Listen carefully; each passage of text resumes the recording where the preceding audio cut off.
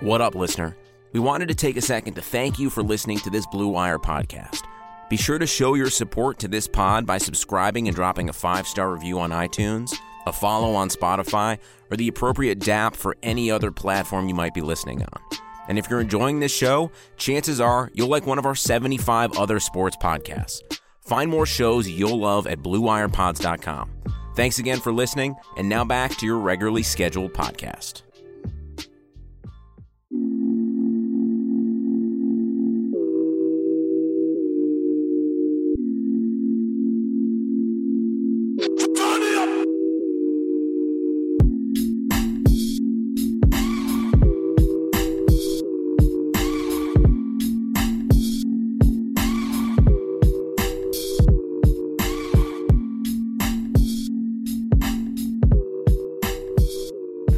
Hello and welcome into a new edition of the Rocky Mountain Hoops podcast, part of the Blue Wire Podcast Network. I am your host, TJ McBride from MileHighSports.com, and I am joined today by a very special guest, Kendra Andrews from The Athletic. First time on the show, and it's about damn time. So yes. Thank you for coming on today. Of course. Are you nervous?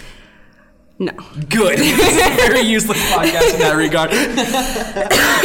Today, it sucks that this is your first time on because it's going to be very somber for the majority of it. I'm going to try and make this somewhat enjoyable because, the life and death of Kobe Bryant is something that was extremely complex. It was something that isn't going to be able to be summed up in a 30 to 45 minute podcast. You can't fully encapsulate what his life was to so many people for good and bad. But I want to hit both because I think it's important to hit both because this is a human being. We're all broken in some ways and we're all great in some ways. So we're going to talk extensively about Kobe. It's going to be sad, but it's an important thing because it was wild how impactful it was to so many people in the community. So we're going to get into that. We're also going to talk about the game just very, very, very briefly. I don't even remember what happened in the game. What was it like from your perspective? I can give you 4 things that happened in a very vague sense. I know that Nikola Jokic got a triple-double. Yeah. Michael Porter, I think, got a double-double. Yes. Jeremy Grant played really well. And there was one point in the game where Torrey Craig got a dunk. Everyone was celebrating. They didn't get back on defense. And then Russell Westbrook got a dunk. And everyone started to boo. Yes. Those are the 4 things I can tell you that happened from the game because it was a haze. And it was just a lot of talking to the people. I was sitting next to 2 scouts and then another reporter who covers the Nuggets. And it was just talking to them and her about what just happened and just trying to find out as much information as I possibly could. So it was a lot of Twitter scrolling and then, oh my gosh, there's a game going on that I'm supposed to be watching. Look up. I don't really care about this. I want to find out more information. So it was definitely a haze. And it was a day of misinformation. It was a really sad day for journalism. I completely agree. It was rough. And that was one of the things that kept me away from the game was just what the fuck actually happened? Exactly. And that was the thing. It's just, okay, they're saying that this happened, but wait, no, now someone else is saying that didn't happen. And it was a lot of, I heard someone say, oh, all 4 of his daughters were on the plane. I said, oh, actually, no, they weren't. They're like, really? I was like, I don't really know, honestly. Yeah. And that was, man, for ABC to go on air and say that it's despicable journalism. For TMZ to be able to put the story out before the family had been notified of the passing of Kobe, of Gigi, and everybody else who had passed was despicable journalism. Those were things that were tough to watch. And it made the day so much more terrifying than it even was meant to be, which is a ridiculous thing that we were able to megaphone this so badly as journalism as a whole. But it was true because I remember trying to think back to what happened in the first half last night. I have no idea. I could recollect, Jeremy Grant played well. Michael Porter, I can look at the stat sheet and I can get those things. That makes sense to me. Yeah. But trying to pick out one play from the first half, I don't remember. I think they played poorly in the first quarter. I don't know. One thing I remember was that there were so many open threes. Yeah. And I remember it was these guys are not here. They weren't hitting anything. I do remember there was a lot of... And the defenses didn't know how to get out there. No one was mentally around. Yeah. And just watching how just torn up those guys were. Especially, there's so many...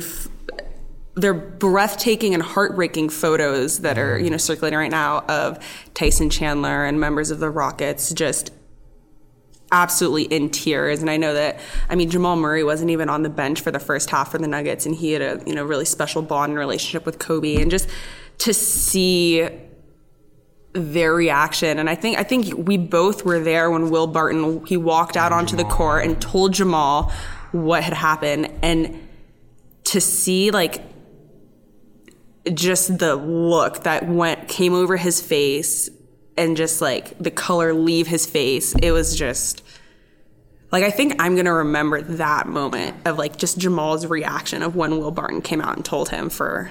That's what Harrison Wind titled his article of DNVR, and he was right. Like, I will never forget that look. No. I will never forget the feeling of just like, because like we're currently in the press lounge where we eat and stuff for the game, and once you walk out of the main door, you're in the hallway right next to both locker rooms. I will never forget clearing that doorway and just feeling like everything, like the soul had been sucked out of this arena. It was just bizarre. And then like in the actual game part of it, it was an important game. That's the part that was so wild. That's the crazy thing, Because like the Nuggets needed to get this win in terms of tiebreaker scenarios with the Rockets, who have been neck and neck with them all year. They were down 2-1 in the head-to-head series. They need to get this one to tie it, and because they have a better conference record, they now have the tiebreaker. That's an important win in the grand scheme of things, but the game could not have felt less important to anybody in the arena, it felt like that day. Oh, absolutely. I'm done talking about the game. I'm going to take our first break, and we're going to come back and get into the life and death of Kobe Bryant.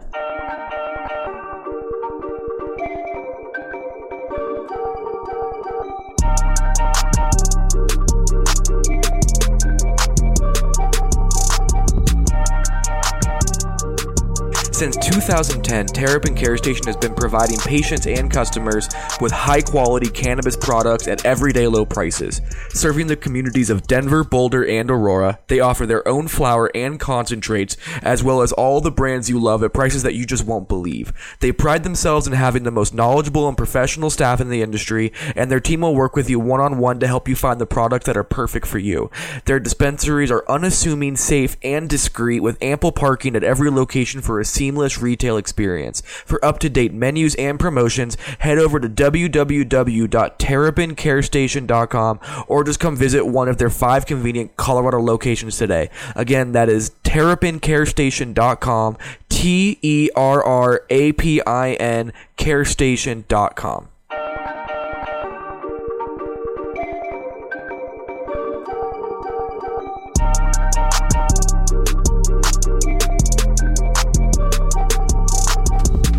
It's time to get into just the actual Kobe part of this, because that's really what came. That's the important part. None of this else really matters. And let's just start here. What was your immediate visceral reaction to hearing that news had happened? I didn't believe it.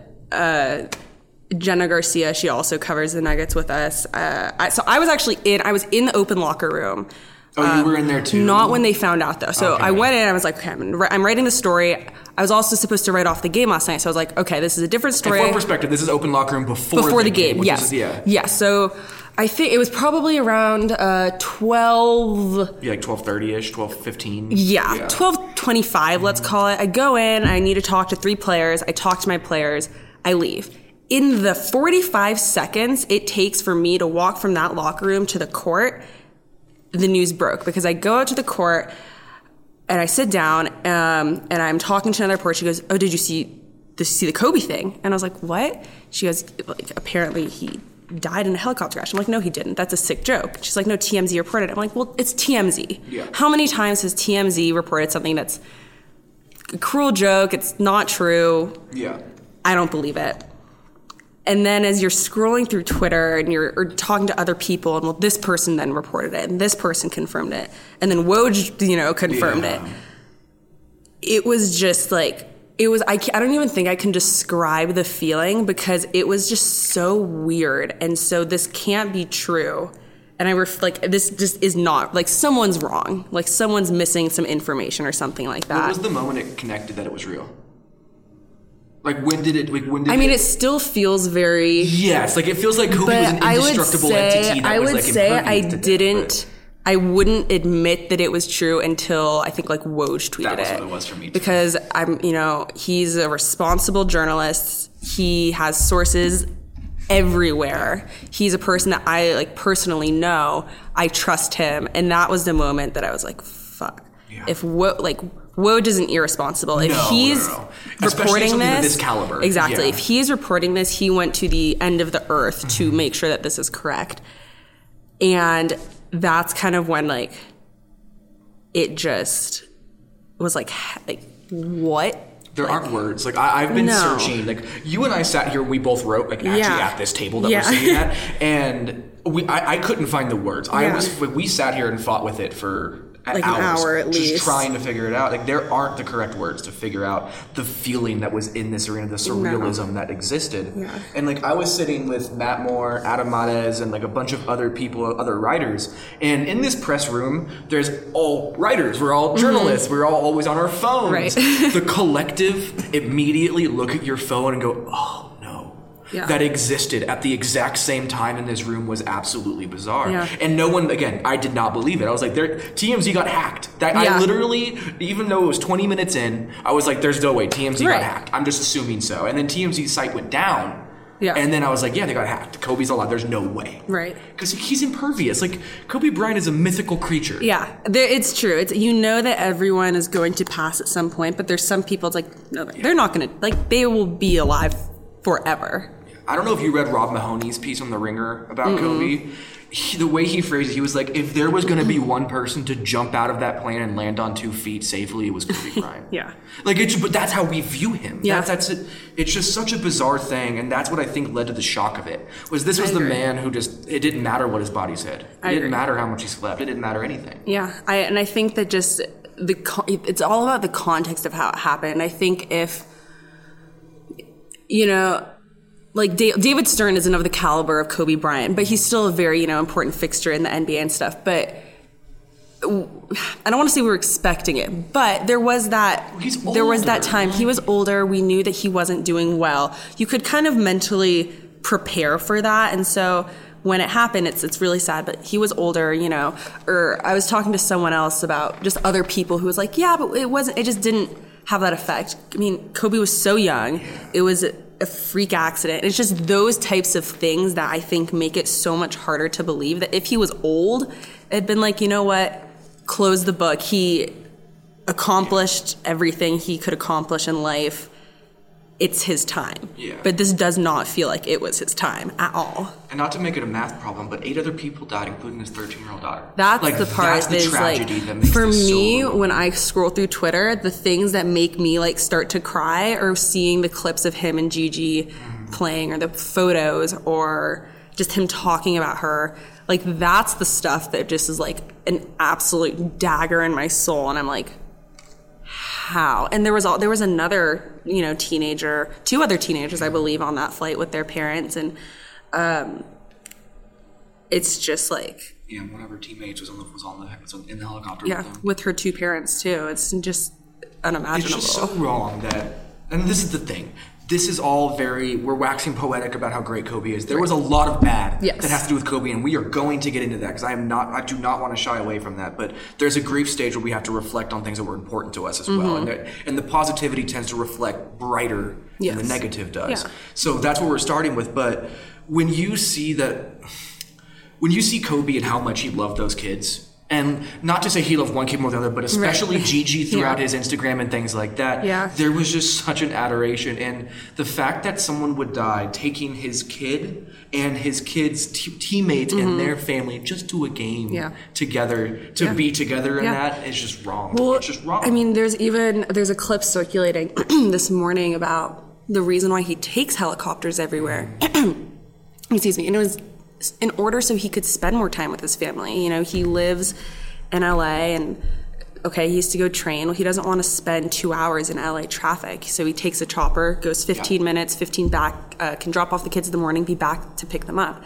And so it's even just the mere reason of why he used that type of transportation was all for his family and for his kids. And so he can invest in their future and be a present father for them, which I think, especially as a Black man, that's such a stigma of being an absentee father, especially if you have a big career. And so just knowing that that's the reason why he did it makes it even just adds on to a topic that's already just so tragic. Yeah, and the growth of an individual is such an important a narrative that exists within this, because there were real rape allegations in which he had allowed public shaming to exist around him for the accuser that had come out, and that led to the whole Black Mamba mentality. Like that was the PR stunt to make this into something functional for him. So like he absolutely did these things, but then despite those things, you saw him grow as a father. Right. You saw him realize that he was not there for 20 years because he was such a psychopathic basketball player, and he put everything into that. Yeah. Like I was watching videos of them in their own court playing with Gigi, and just like the smile on his face when she hits a turnaround jumper on him and creates separation. Like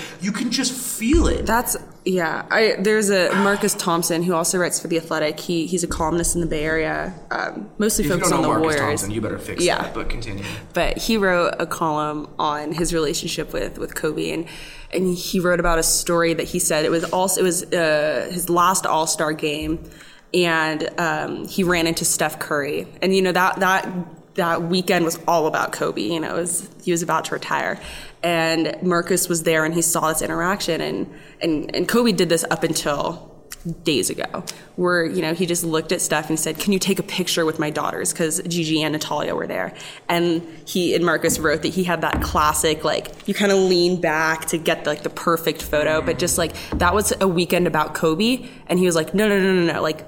This is my kids. Like, you're a superstar. My kids are basketball fans. And he did that up until, whenever the Mavericks played the Lakers, there's a video of him taking a picture of Gigi and Luka Doncic. And so it's just, like, they were his, like, pride and joy, especially after his career ended.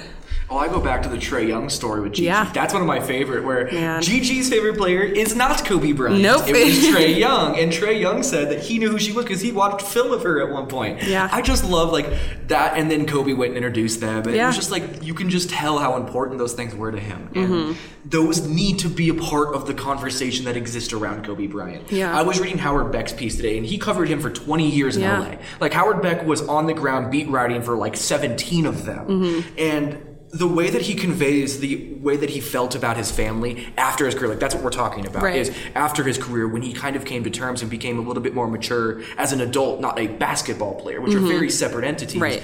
When people like that, who have known him that well, who have been around him for that long, are making these points of how much he cares, we have to take it as realistic and as a fact. And I think that it's easy to look at things negatively with this circumstance because, first of all, it's an absolute tragedy. And on top of that, it's an individual who's extremely polarizing. But to look at a redemption story is also important. And it does not take away that people were impacted negatively by this. But it can show that people can overcome and do good in this world despite the fact that they had done horrific things in their past as well. And I find that very, very important to speak about, especially in the conversation of this.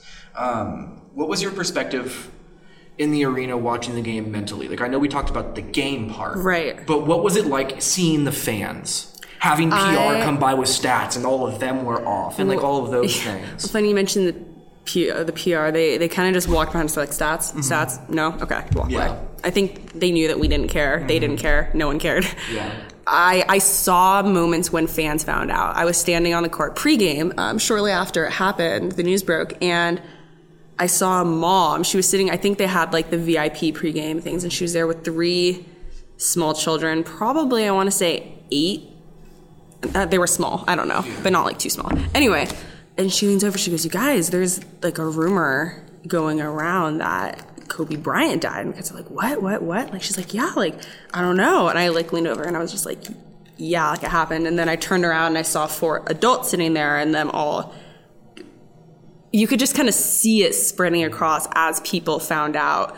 It was like the wave at a baseball game. Like, it was just like widespread, and it was so weird because it was like, again, like I just don't even know how to describe what it was like because it was just the weirdest thing. And like, I had fans reach out to me on Twitter after I wrote my piece because like, you wrote a phenomenal piece on The Athletic about them using the mentality that Kobe used in their games to be able to get through the game in which Kobe had died, which was awesome. And go read it on The Athletic. All of their Kobe stories are free, by the way, which for you guys is one of the coolest things, by the way. I tweeted that earlier, but like, everyone likes to appropriate tragedy for clicks. You guys are giving it away for free for everyone to grieve together within this, whole situation. And that's really cool. The LA Times is doing that as well. I thought that was a really cool thing. So definitely read that. But after I posted my piece, I had people reaching out to me and they were like, "I couldn't tell my kid at the game." They're like, "I didn't know how to go about it." Like they gave their ad memoriam for him during the game, and they didn't know how to explain to their children. Yeah. Like, that's the kind of impact that Kobe had on people just randomly. Yeah. And you made a good point earlier that I want to circle back to. David Stern's death, and this is not to discredit it because he was a ginormous figure in the NBA, but to show just how, like, transcendent in people's minds Kobe was. I've never seen so many people feel that kind of a loss. The world stopped. Yeah, I have never experienced anything like that in my life, and I was talking to you about this last night, and I was telling you how the night before, so on Saturday night, I watched a documentary on Princess Diana, and you didn't know too much about her, and I just kind of explained to you, I was like, it was the exact same thing as this, except from a British royal perspective, but that is the only other time in my mind that I can, like, think of the world just, like, stopping and focusing on one person and what they meant outside of the basketball walls, outside of the NBA, outside of the United States, but worldwide. And just to see, I mean, like Neymar, after he scored his second goal, he held up a 2-4. The Pro Bowl was affected by it. Just seeing how far this one event reached all across the world, I think is just such a testament to, like, what he did for basketball, but also just kind of beyond basketball. And, like, it was just such a weird feeling to know that the whole world is just kind of like, what the fuck just happened? Well, Kobe became more than a basketball player. He became an ideology. He became something to become. It was like, people look up to deities. Like, PJ Dozier told Harrison Wind last night that, like, I don't want to call him a god, but... Right. But, like, when people even say those things, like, they really feel that way. And it was unnerving to see just the impact he had, because if you just had a great work ethic and wanted to be great at something, you'd know who Kobe was. You know what I mean? Yeah. And the Grammys happening last night, Alicia Keys was up there and, like, we're in the house that Kobe built. And for the craziest things, like, I grew up in Southern California, you grew up in Northern California in Oakland. All of the radio stations were not talking about the Grammys all night last night. Yeah. The Grammys, like, that's one of the biggest days in Southern California lore kind of thing. And nobody cared. Yeah. It was all about Kobe. And they told people not to come to the Staples Center because of it. And they just overran the whole They just went across the street. It was absolutely amazing. And I will never forget that one little tweet of a story that went out. You probably saw it too, where a guy went in to go buy purple and gold roses. I saw that, And the florist did not charge him for it. It's like, it's for Kobe. This is LA. Yeah. And, like, what he meant to that environment, good and bad, was so important. And, like, being from LA, it was cutthroat. You had to figure out a way to get through everything. Kobe represented LA in that way. Yeah. Everybody who cared about that ideology, they followed Kobe Bryant's path. And that will always live on. It will. And I hope it always does. Yeah. I want to know from your perspective, though, because I'm a white straight male. I don't get to... this is not something that I have a great perspective on. But Kobe Bryant's rape allegations were very real. And, and like, sure, they settled out of court, and it made things go away very pretty, but it wasn't like that. I mean, when you shame someone out of court, that's not winning, that's just being terrible. Yeah. How does that fit into this legacy for you? That is something that I struggle with. And I think that that's something that I've always struggled with Kobe Bryant as a person. Yeah, Kobe in particular, which is a very interesting part of this. And then now that he's passed, it's kind of a part of how I struggle with, like, grieving his death, because it's really hard to idolize. I personally don't idolize Kobe Bryant. I haven't met, like, I'm such a huge fan and immense respect, but I never played basketball. I never had that. You didn't grow up a Lakers fan. And I didn't grow up a Lakers fan. So I have never seen him as, like, that, like, beacon of, like, light. But as a basketball fan, I am with everyone who sees him as that, like, amazing player.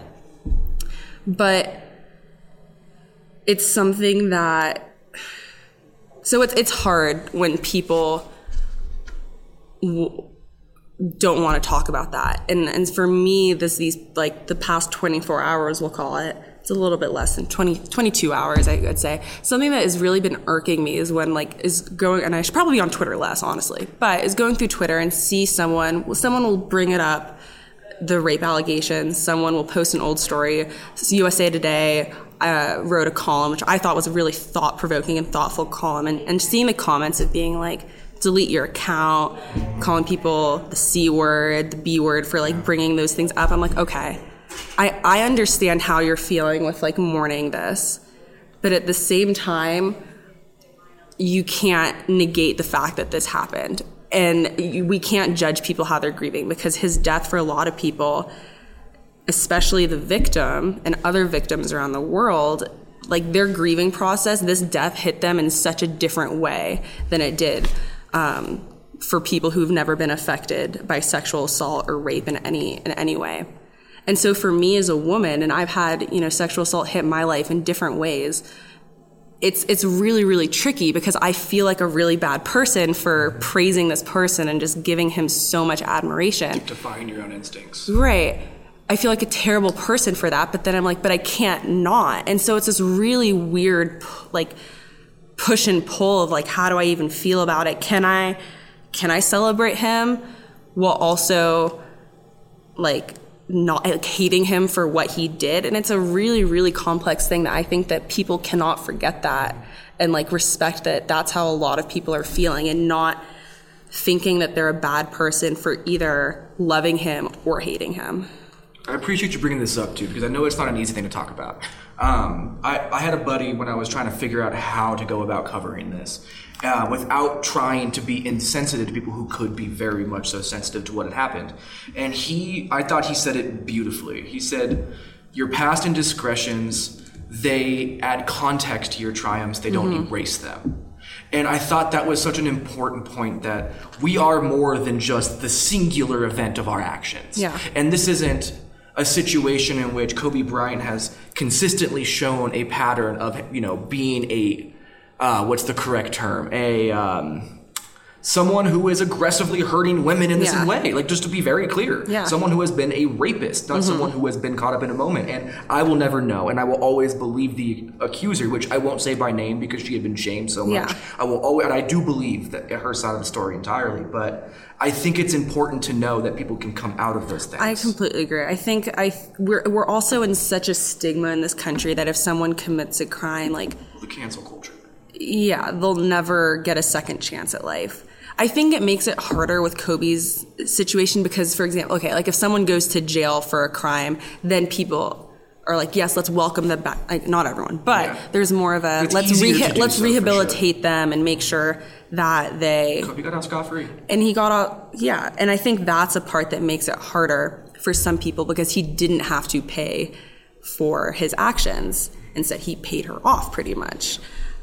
Which makes it like really tricky, but I completely agree with you that someone can completely turn their life around and build and learn from that, and seeing in the end of his life how he championed women, especially female basketball players. In the WNBA, he was working with college players, he was coaching his daughter's team. To see the steps that he took makes it better and makes it easier to see both sides of things. It feels like he reconciled. And we don't know if he did. That's the thing. But it's easy to make the argument that actually existed. I feel like that's an important part of that for sure. Yeah.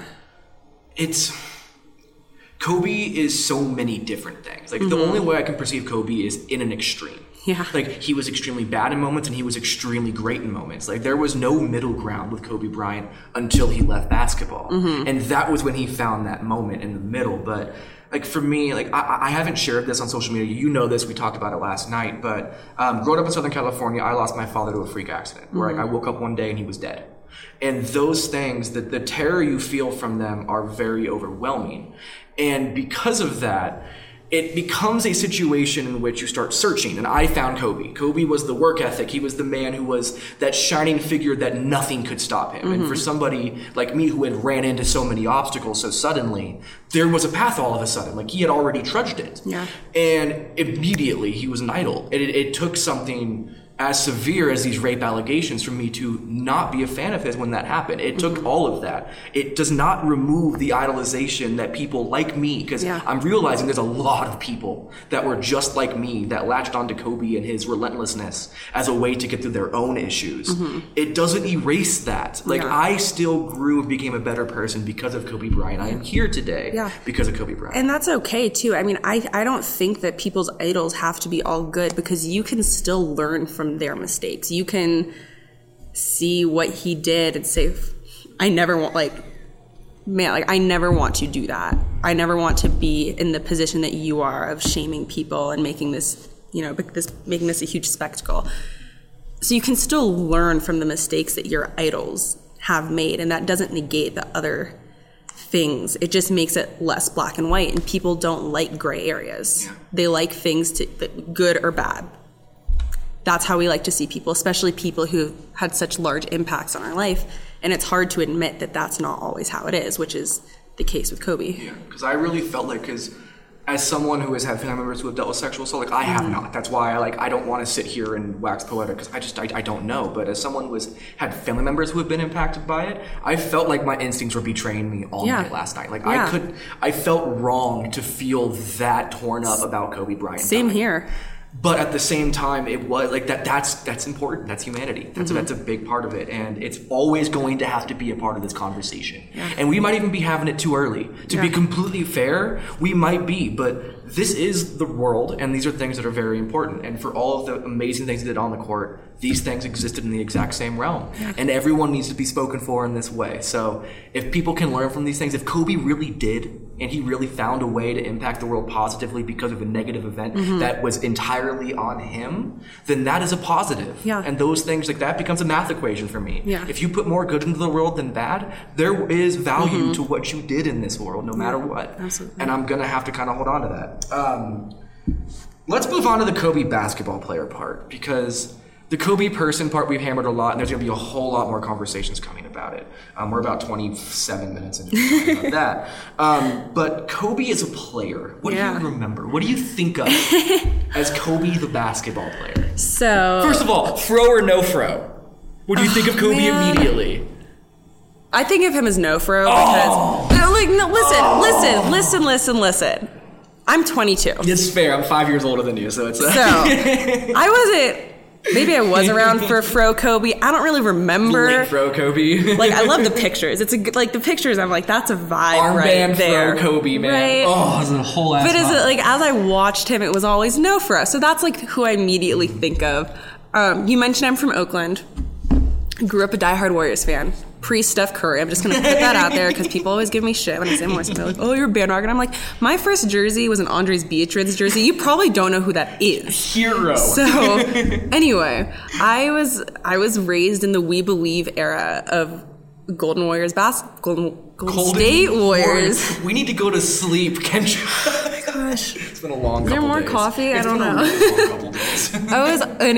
It was the goal. It was, man, I can't even talk now. It was the We Believe era.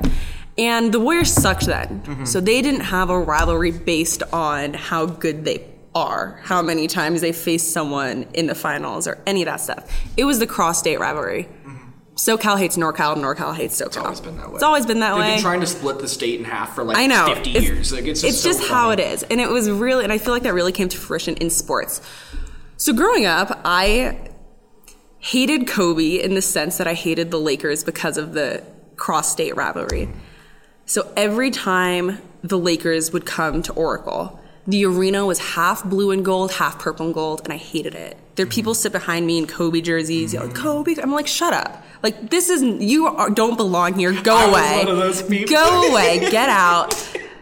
Stop infringing on my turf. This is ridiculous. This is the first time I can parade my Lakers fandom. It hasn't existed in so long, and I'm so nostalgic about it now. Continue. No, I hated it. But at the same time, it was always the game that we made sure we got tickets to, because it was that dichotomy of you hate this team. You knew Kobe was going to go off. You knew he was going to score at least 30 points, and you hated to see it, but at the same time, it was so fun to watch. And that's how I grew up with Kobe, is this like weird love-hate relationship where I hated it, but I couldn't deny that he was just this unbelievable player. And my dad, like, man, he was like, there goes Kobe again. Like, what are we going to do to stop this guy? There goes that man. Yeah. And then I remember it was one day that the Warriors beat the Lakers, and my whole like me, my sister, and my parents were there, and we were like, oh my God. It was like the biggest deal ever because the Warriors finally beat Kobe and the Lakers. And man, like that's what I remember. Like that's like the biggest memory that I have of Kobe is this really weird, God, I hate when he goes off, but how is he doing what he's doing? It's not weird beautiful. because every fan base but the Lakers feels exactly how you do. Yeah. Like Kobe, I can't think. I think it was 147 40-point games.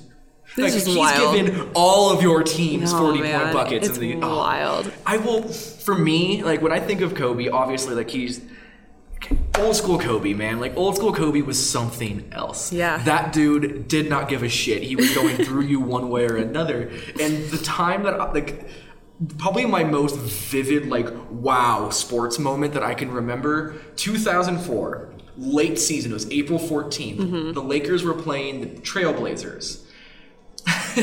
Ruben Patterson, who should not be known because he wasn't that good. Right. Secondly, he called himself the Kobe Stopper. Self-proclaimed Kobe Stopper. Kobe went into Portland.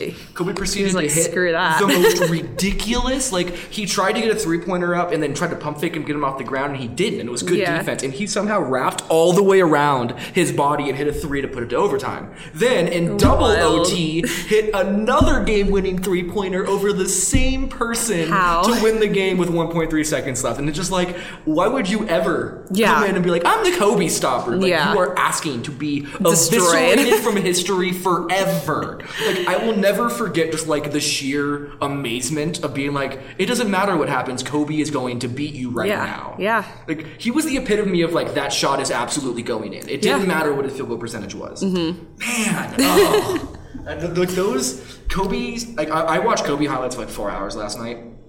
There were so few players who were just as ruthless as he was. Mm-hmm. Like, relentless and ruthless. He just wanted to kill you. Yeah. He wanted you to go home demoralized about how you played the professional game of basketball. There was something so awesome about it. Yeah. Did you have any other particular games or moments that you can remember that were awesome about Kobe? I mean, I think for so many people, his last game stuck out. Oh, my God. Again, as a Warriors fan, it was against the Warriors. And it was just unbelievable. I was in college at the time. I was at Gonzaga, and I was just watching it in my dorm room on my laptop being like, what? Like, what is happening? That game also was the same game that the Warriors won that was their 73rd win. Mm-hmm. And it was like the best basketball game you could ever watch. I forgot that. Oh, it was insane. How in the same game is one team going to go 73-9 and Kobe Bryant is going to go off for explosions in his last game? I don't remember Kobe. Actually, no, it wasn't the same game. It wasn't? They didn't play each other. Two separate games. But, so I'm going to revise my statement. This is amazing. But I still remember, because there was a debate in my mind of what do I watch? Yeah. Golden State going through 73, or was it Kobe? So Kobe tore his Achilles against the Warriors, and I remember that too. I remember the moment that the Warriors are playing defense. He tweaked it. Young ass Klay Thompson, who also, as you know, his dad played for the Lakers. He had this really close relationship with Kobe too. So I can't even imagine for him. He's defending him, and then he tears his Achilles. Mark Jackson said, he was like, no, I think he's faking it. Everyone was like, oh man, stop being a wuss, like all this stuff. He walks back out. He's like, okay. Walks back out there, knocks down his 2 free throws. And then walked off. And just the thought that I had about that Klay Thompson-Kobe relationship, that Mamba mentality that everyone has, is that Klay Thompson did a very similar thing this past postseason when he got injured. Yeah. He fell down. He got off, walked off the court. They said, if you can't shoot your 2 free throws, you're done for the game. He goes, screw that. He runs back tore an ACL, shoots his 2 free throws and leaves. Makes them both, too. Makes them both, just as Kobe did. So that game sticks out for me a lot. But that last game of, okay, what do I do? Do I watch the Warriors go for 73 wins? Do I watch Kobe's last game, split screen? Yup. and just kind of like looking back and forth, and I'm like, 16? What is happening? And as a basketball fan, you just can't help but smile. You're just like, I was laughing. I was a great night. Hysterically for the entire fourth quarter as he took like 18 shots to get to 60. Oh man. I will never forget Shaq and like just like looking at him and oh my god, everyone is just insane. Shaq challenged him to get 50, remember? Yeah. And he was like, and that motherfucker got 60. Yeah. It was Kanye West never smiles. Kanye West was at that game. He was like, yeah. You know, Snoop Dogg was there. Snoop was my favorite one where he's like throwing his arms like the inflatable arm. I mean, man. how do you like gosh, like what a great day of basketball, man. And the bucket he got, because like he got his 60th points on free throws. Yes. But the last bucket he got with like 36 seconds left to put them up by 5 as opposed to being up by 3, which eventually won them the game. Like, that motherfucker went out there and got... Like, how was his arm working? I mean, it's so funny because when he would go to the bench, he is like wrapped head to toe in bandages and ice. He looks like a mummy, and then he's like, okay, 60, duh. Okay, wrap me back up. Like, so are you kidding me? He had like ice bags from his wrist to his shoulder. Neck, and then from his knees to his ankles. He looked like the Michelin Man covered in ice and bandages. It was such an amazing game. That was just something special. I will just never forget that game. No. We have to talk about the 81-point game. We Did you do. watch it? Were you old What enough? year was that? So, what year was it? Let's look it up. Yeah, you got your internet. I got my right internet. there. I will just never remember. I'll always remember because I think it was either Harlan or Breen who was calling the game. And in the first quarter, Kobe hit like 3 or 4 threes, and they go, "Oh, he has that look in his eye tonight. You know it's coming now." And then that dude went off for 81. Yeah. What year was it? So it looks. It was against the much. Raptors in 2006. So I was definitely old enough. I don't remember it though. How old was I in 2006? I'm really bad at math. I was 13. You were born I was in 97? And you said 2006? Yeah. You were 9. Okay. Math. I don't know. But even then, like that's the line. Like That's that was the line of where comparison game for me. Yeah. Was like your memories start to come in a little bit, but you can't fully remember. I will never forget. Just like he would just walk up and jack threes, one after another. Yeah. It was just mesmerizing to see someone go out there. What did he take? Like 50 shots in that game, I think is what it was. I think so. It was just. People should 28 on 46 shooting. What was his 3-pointers? His 3-point. 7 of 13 from 3. Wow. 28 of 46 from shooting. He had like 18 of 20 from the foul line. 18 of 20. What a just absolutely ridiculous game. He scored 55 of his 81 in the second half. Yeah. What? Like, think what? It was just magic. It did not matter. Kobe was scoring He everything. accounted for all but 18 of the Lakers' points in the second half. Yeah. What? Like, I just, like... It doesn't make sense. Like, when you read these numbers out loud and you say them even now, Yeah. even in the day of James Harden and Steph Curry and Kevin Durant, it doesn't make sense. And no, what's crazy to me is since then you've seen performances of Klay Thompson scores 37 and a quarter.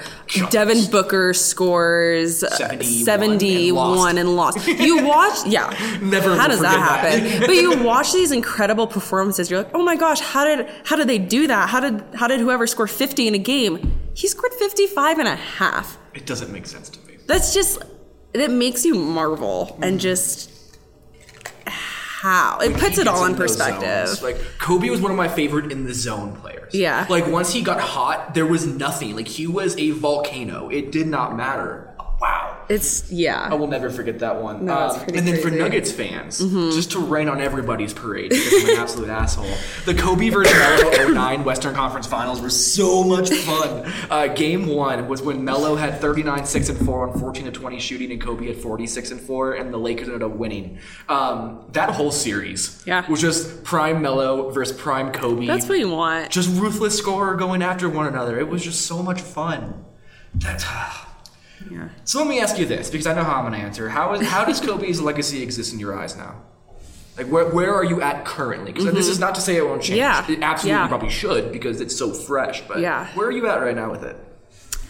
Like, how do I view his legacy right now? How do you feel like if someone asked you to, like, sum up what Kobe Bryant meant to you, how does that come across? I think a lot of what he did after his career, because to me, that's when a lot of my respect for him came. And so in my eyes, his legacy is he transcended the sport. He changed the NBA. I mean, who was it last night? Maybe it was MPJ said that it was Malik Beasley says, when you throw something in the trash can, you go Kobe. Like, he changed the sport.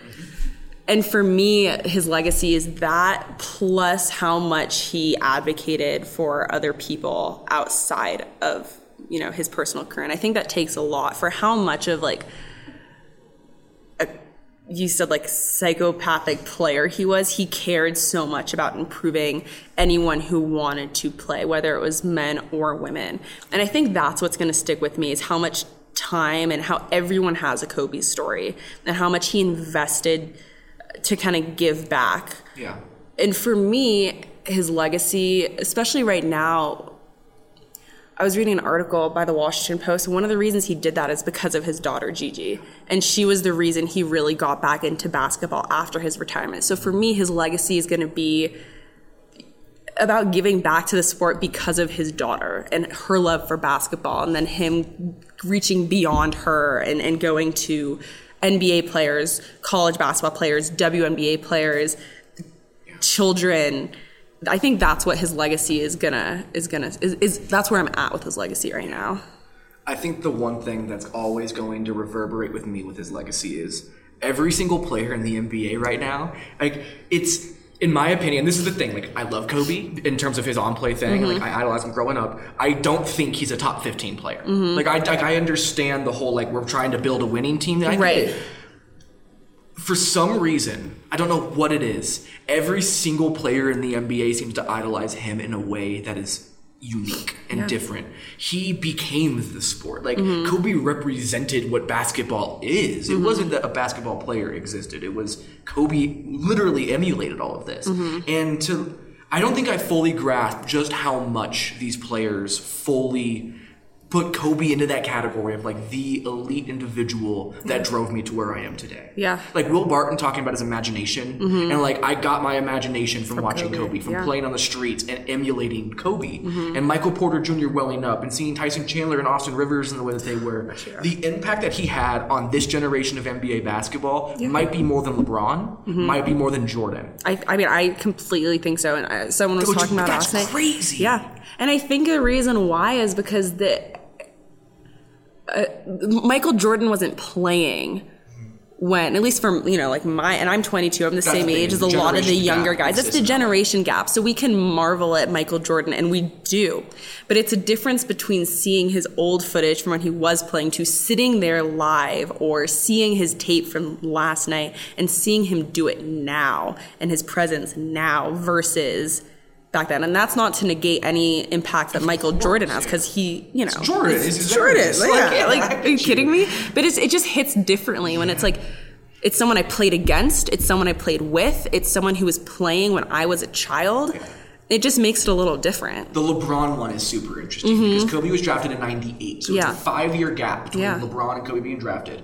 And I don't know if that's enough for there to be a generation gap. Yeah. But players now idolize Kobe over LeBron more often than not. Maybe that's changing with the younger generation coming, but and I think it'll be different to see, because, like, Luka is like, LeBron was the guy. Yeah, I think it'll be interesting to see the younger guys, and as LeBron gets older, I think as LeBron comes to the end of his career, how that changes and stuff. Because I think, for a lot of the younger players, when they can start to remember basketball is in, like, that middle of Kobe's career to the end, like me. And so I think something probably similar will happen with LeBron, I'm guessing, where the people who, just that 5-year shift, I think that there might be it's gonna be interesting. It's going to be, I'm so interested to see how things go from here on out. Yeah. Like, are they going to retire the number 24 across all Dallas arenas? did, yeah. Dallas did. I saw something. Are they going to change the logo? I saw people I don't think they that. should. I want to make a point right now that everybody who was a sexual assault survivor should not have to see Kobe's name the second they walk into any arena in the NBA. But at the same time, like, these are going to be real conversations that are going to be had going forward. It's going to be so interesting to see, again, how one of the most polarizing individuals the NBA has ever seen is going to be perceived after one of the most tragic events in NBA history. Yeah. This is one of the most defining moments in NBA history. It really is. And it was absolutely surreal to be here. It still is, honestly. I mean, honestly. It still doesn't feel I woke real. up this morning and just was completely confused. I kept saying last night, I was like, this is all made up. Yeah, I was like, waiting tomorrow Kobe's going to be like, you guys, I'm here. Yeah. I'm fine. I don't know what they were talking about, but like April Fools came early. It's real. It is. And I do just, to say, like, I cannot imagine what his wife and children are feeling right now. And like I said before, that what always has been triggering me is when I see pictures of him and Gigi, and then I think about his wife Vanessa and his 3 other daughters, and just Capri's 7 months old. And she'll never even know. And I forget the older one, not Natalia, but the other child. She's only 3. Yeah, I know the names off the top of my tongue. And just to think about like that loss is like devastating. And so what's weird is, like, when I lost my dad, like, my brother, I have a younger brother, I was 7, he was 3. He doesn't really remember who his dad was. Yeah. That's just a reality that these kids are going to now have to face. Yeah. And not just them, but the family of the baseball coach or the softball coach. Yeah. The mother, the father, and their daughter die, leaving 2 other kids behind. And that to me is just, It's at the core of all these events, it's so much more than Kobe Bryant. Yeah. And I think that gets covered up a lot because it was Kobe Bryant. And I think that it all needs to be remembered, like the pilot, the other families in there, and just kind of what the families of the victims are feeling right now. Because, like, I cannot even, like, wrap my head around, like, what that feeling is like. Yeah, that's just... Those kinds of things are going to be with these individuals for the rest of their lives. You cannot escape these things. But hopefully everybody coming from it will be okay. I know his oldest daughter ended up in the hospital because of an asthma attack after she found out. Just so many just horrific things to even think about. But the life of Kobe is not going to be forgotten. No. If there's one thing that is without complete certainty, Kobe will not be forgotten. His imprint on this league, this imprint on his world, negative or positive, is not going away. Yeah. And for better or worse, we're going to have to keep having these discussions that you and I had today, and I appreciate you coming on and talking about it because it's polarizing. Yeah. I'm going to have some pissed off people coming on today. I have a strong suspicion. But did you have any last things you wanted to say? Not really. Yeah, that's pretty much it for me. That is Kendra Andrews. Where do they find you on social media and all that fun stuff? Kendra 2 underscores Andrews on Twitter. Oh, the double underscore. Because by the time I got on Twitter, that one was just taken. So 2 underscores. And then at The Athletic and the Rainbow Skyline podcast, Absolutely. right? Yes, sir. Go follow all of it. And then you can find me over at MileHighSports.com. Follow all the Blue Wire podcasts that are out there. We do a whole lot of weird stuff. Thank you to the Regulators Production Group for the beats on the intro and outro of this podcast. Thank you to the Terrapin Care Station for all of your help with the show as well. We will be back with a new show later. Talk to you guys later.